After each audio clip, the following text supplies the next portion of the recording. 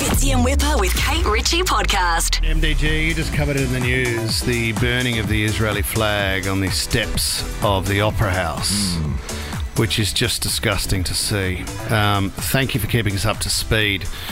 It is confronting, the images that we are seeing across Israel, across Palestine. It's such a long story, and you know, whatever side you might be taking here, I think it's, as we would all agree, it's just extremely jarring and shocking to see what's going on.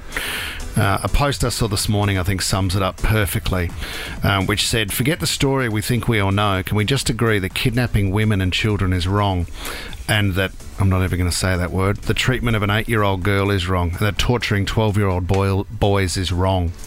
If you don't think that's wrong, it's time to figure out what the hell is wrong inside yourself." MDG will keep us up to speed, but, you know, to think that Israel is looking to fight Hamas, and then Hamas has come out and said, well, with every attack, we will execute one of the hostages kidnapped. Like, where do you go from here? Yeah, I don't know.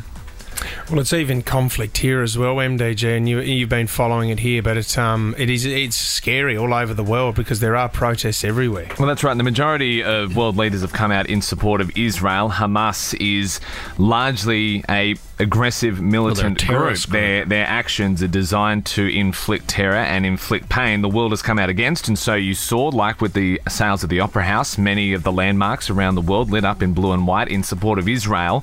But there are Palestinian supporters around the world and here in Sydney. So last night, when they lit the Opera House sales, people who are there to support and grieve those Israelis who were killed, they were there along with pro-Palestinian supporters who were there to stamp their authority as well. And the scenes were ugly, let's be very clear. Yeah. The burning of a flag, the lighting of flares, it's threatening. One of the people we've heard from this morning say police who were there, those riot police, looked scared themselves because you can see the intensity of the emotion. You can also see the unpredictability of the situation, and it's going to continue. So the number one message that's come out today from all Australian leaders in particular is, yes, people have strong feelings on this, but please do it peacefully. Do it in a way that shows your support without hurting or injuring others, because we don't need to bring the violence that we're seeing there here. A mate of mine recently in Israel, I said, "How are you holding up, buddy?"